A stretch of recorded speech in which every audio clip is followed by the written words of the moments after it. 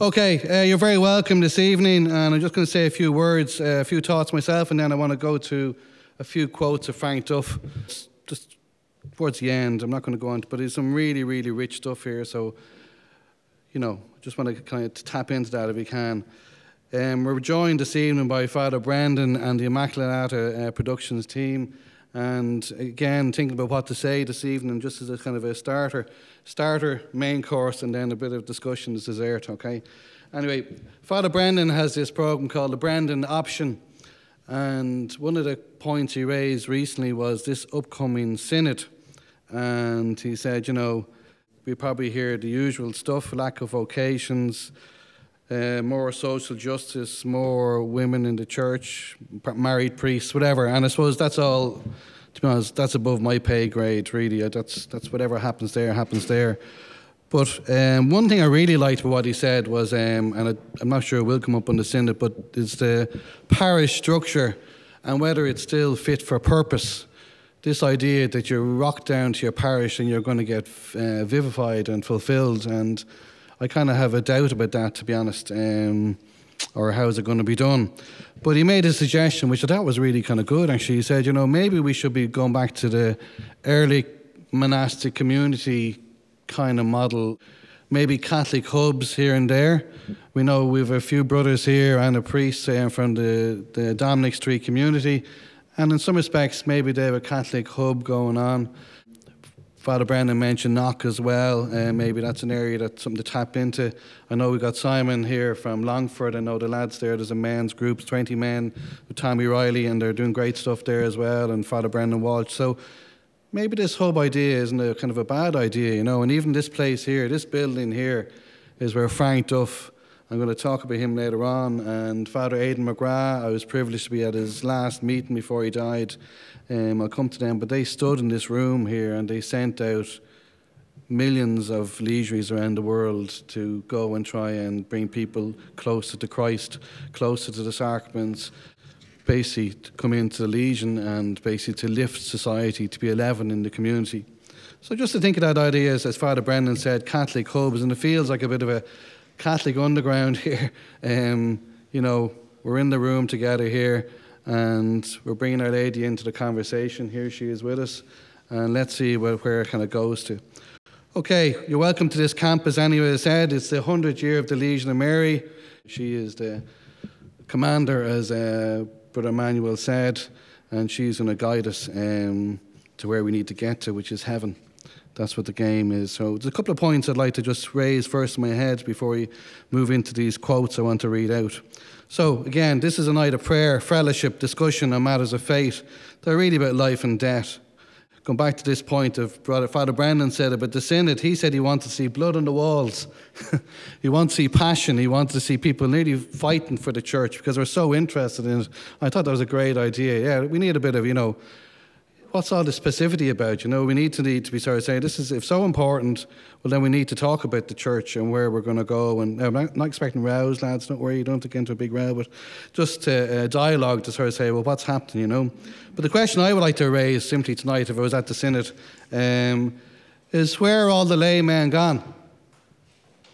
I hear about this kind of table tennis game between clerical men and women in the church or whatever, Mary McAleese and the whole thing going on there, and I say, okay, I'm not a cleric. I don't particularly want to be a cleric. I don't want to be a nun either. And why are we kind of, what's this about really at one level? I sort of say, where I'd like to know is, can we have a conversation about where are the laymen?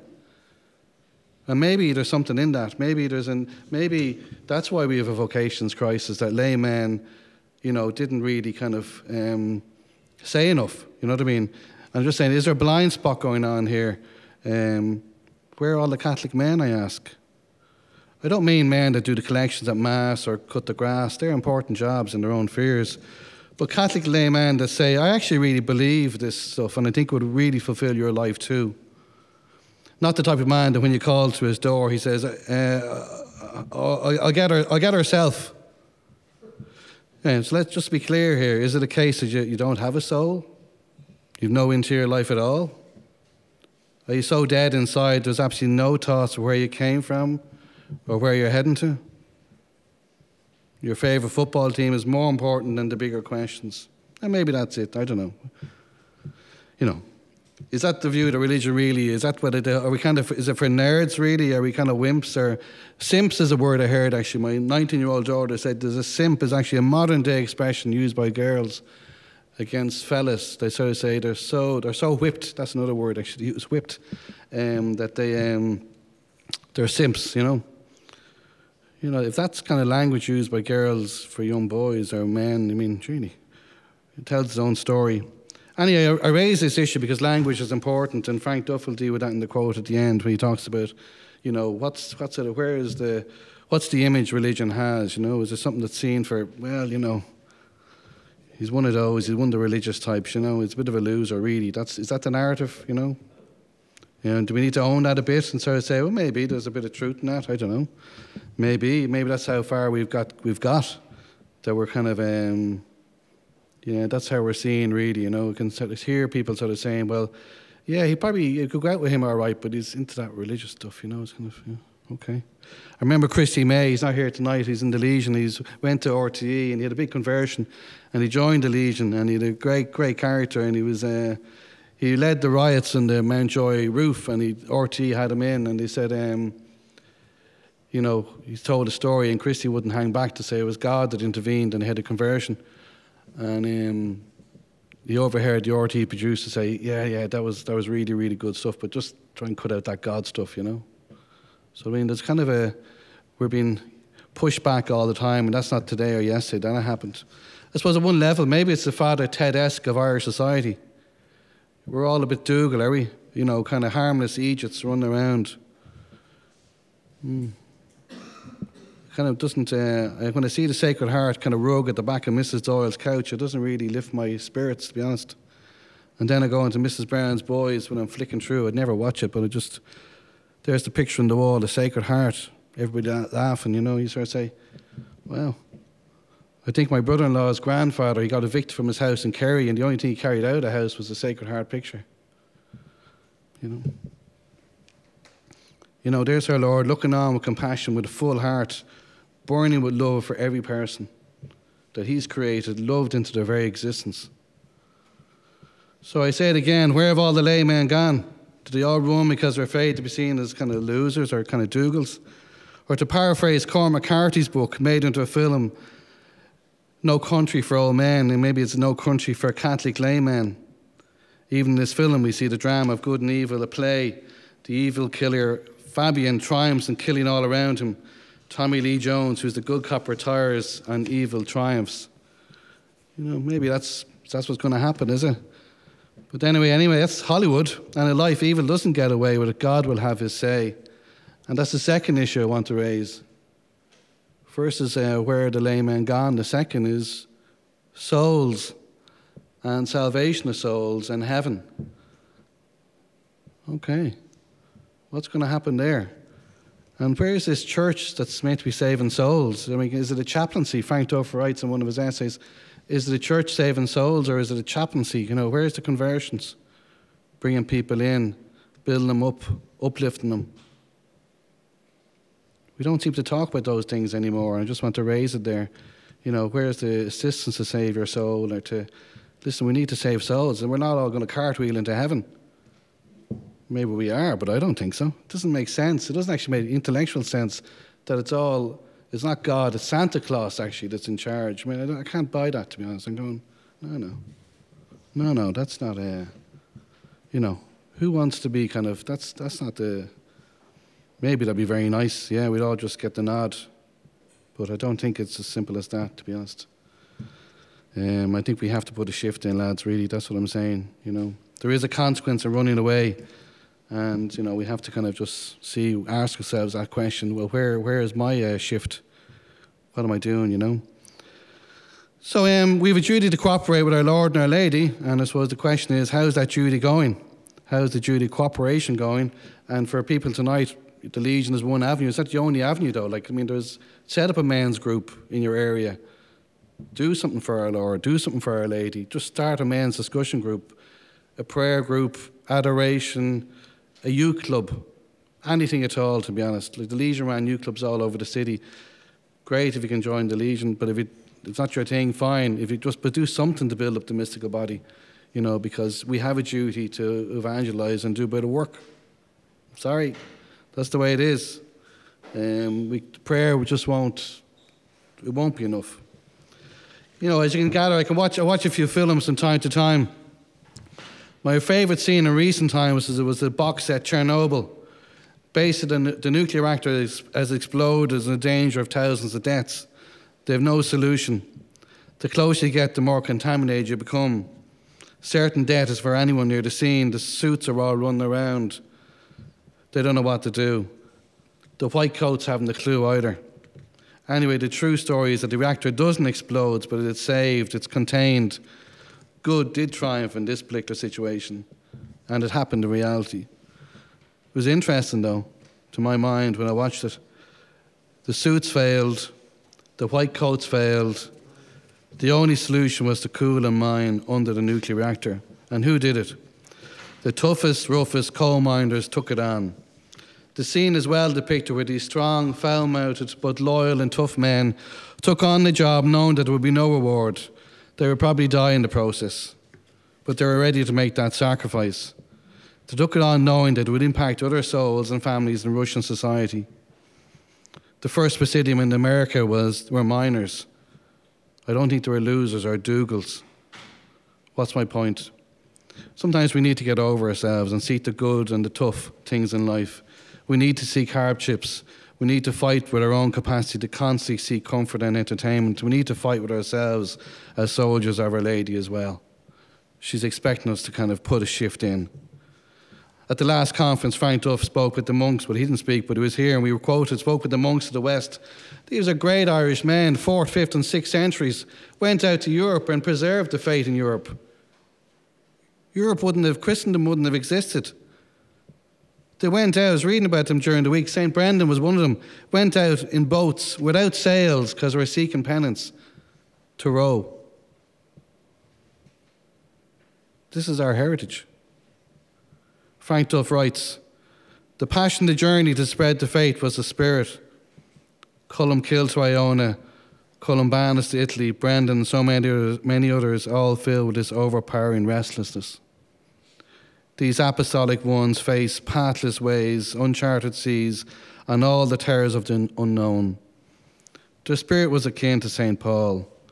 They were hungry for souls and deliberately sought hardships, knowing that souls had to be bought at a price. So if you're going to make an impact, you're going to need to put in a bit of a shift. You're going to have to buy with your time and your effort and your prayer. Souls had to be bought at a price. Before I conclude, I'm going to introduce you to a Colombian priest who was imprisoned for 3 years in China. Now let's remember 40,000 legionaries were killed in China. Not because they're Catholics, but because they're legionaries. He died about 20 years ago. He stood in this spot here about 2 weeks after the concilium meeting. I was in the room at the time. I didn't really know anything about him, to be honest. But he suffered, and he was 3 years in prison in China.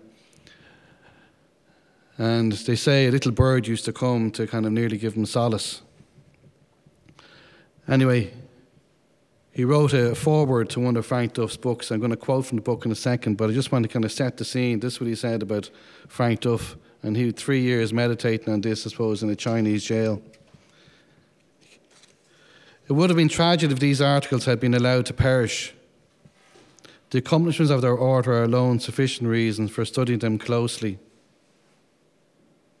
In them, he pours out his own spirit for the help of those who have joined the army he founded. They are living, vital documents, brimful of zeal and confidence, treasuries of a practical wisdom and great experience. I regard these, the publication of these chapters, as one of the most important contributions to the Catholic literature of the century. It's my fervent prayer that be read and reread, digested and acted upon and passed on by thousands upon thousands of men and women. They demonstrate more than any other composition of modern times the possibilities to organise apostle of the laity. Their secret is that they are a verbal photograph of what their author has seen and experienced in action, and they spring from a soul on fire with active love of the Immaculate Virgin and her Divine Son.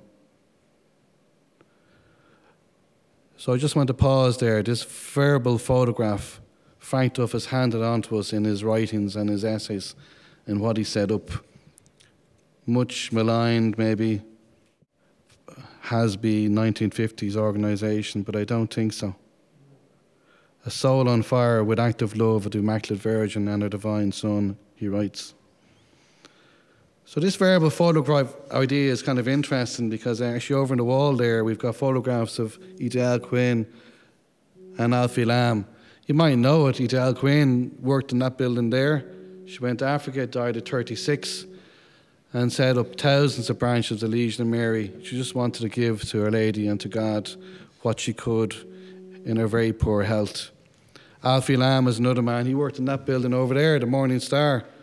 Joined the Legion at 20, died at 26. Travelled all over Brazil and Argentina. They weren't hanging back. There was no cartwheeling into heaven. They put in a shift. Frank Duff himself was really into photography, and he actually has a camera in the house next door where there's a statue of Our Lady standing. He glued it onto the top of the camera, so every photograph he would take would be kind of with her eyes on it. So I suppose this idea of photography, he seemed to be big into it, looking out over the world. That's why I referenced the films and the box sets and even Immaculate Art Productions and Brendan here this evening, Father Brendan here this evening, trying to maybe someone out there might spark up something if they see the stuff on YouTube, the images, the drama between good and evil. So before I hand over to Father Brendan, I just want to finish on one talk really, and again to thank Immaculate Productions for their photography and creativity this evening. But I suppose there's this final quote, which is probably for me one of the best things that Frank Duff wrote for a man. It's an essay on fear, and we're all full of fear, let's be honest. None of us are we haven't got it all boxed off. But it was kind of so important that we put this quote, Father Colin and myself were talking about it, we put this quote on my dad's missalette, really, you know. Frank Duff is talking about it. It's a long quote, so I'm not going to go into it. I'm just going to turn over here to the last kind of page, or the last couple of paragraphs. He talks first about bravado and bravery. Which is bravado? Which is bravery? Bravado, if you walk outside an air... This is written during the World War II. So if you walk outside an air bomb shelter, or whatever they're called, is that courage or is that kind of foolishness? And he sort of said it's foolishness, you know what I mean? But if you do it when it's your duty and you have to go outside, well then that's different altogether. So he's talking about duty. And then he says, you know, so in the articles, people, well, why pick an extreme example such as bombs and airplanes? And then he said, well, our Lord was talking of a test. He picked out an even more extreme one. He specified the laying down of one life as the acid test of quality and love. Frank Duff asked, are you prepared to lay down your life for duty? So that's one thing come out from tonight, really. We're talking about fellowship, but we're also talking about duty as well. There's no such thing as a free lunch or free whack. No disrespect there, Mary. We'll get back in tea in a few minutes. But it's a fair point. You know, you need to put a shift in. This is what we're saying here. You can't go to our Lord empty-handed. Seriously, lads. You have to put in a bit of work. I'm going to finish on this quote of Frank Duff on toughness and gentleness. When we want to excuse ourselves for weakness in the face of fear, we take those references of venturing and laying down the life as a kind of pious talk, as counsels of affection which do not apply to us all. That is not so. It's absolutely essential to stand up and face whatever may be tired when there's a duty to be done, and there's more than a personal duty. There's a duty on behalf of religion in general. It's extreme importance that religion is a virile thing, a tough thing in fact, though most people do not think that way about religion, he says. This is the line that kind of hits me, to be honest. And I'm thinking about the idea, the simps and the wimps and all that kind of stuff. He says, religion must be the toughest of things, and the people who are practicing religion should be tough, essentially tough. I do not mean tough in the modern American sense of the word. The toughness I mean includes, in their proper proportions, sweetness and gentleness. These latter must, of course, be, but they must be founded and fortified on strength of character. I cannot but feel there is an overstress in religion of the importance of sweetness, and that the impression exists that the strong things must yield to it. Not so. Take the brothers in the Morning Star mentioned a while ago. He picked those two saints, Saint Jerome and Saint Paul, because they were both hot-tempered men, strong of temper and strong of speech.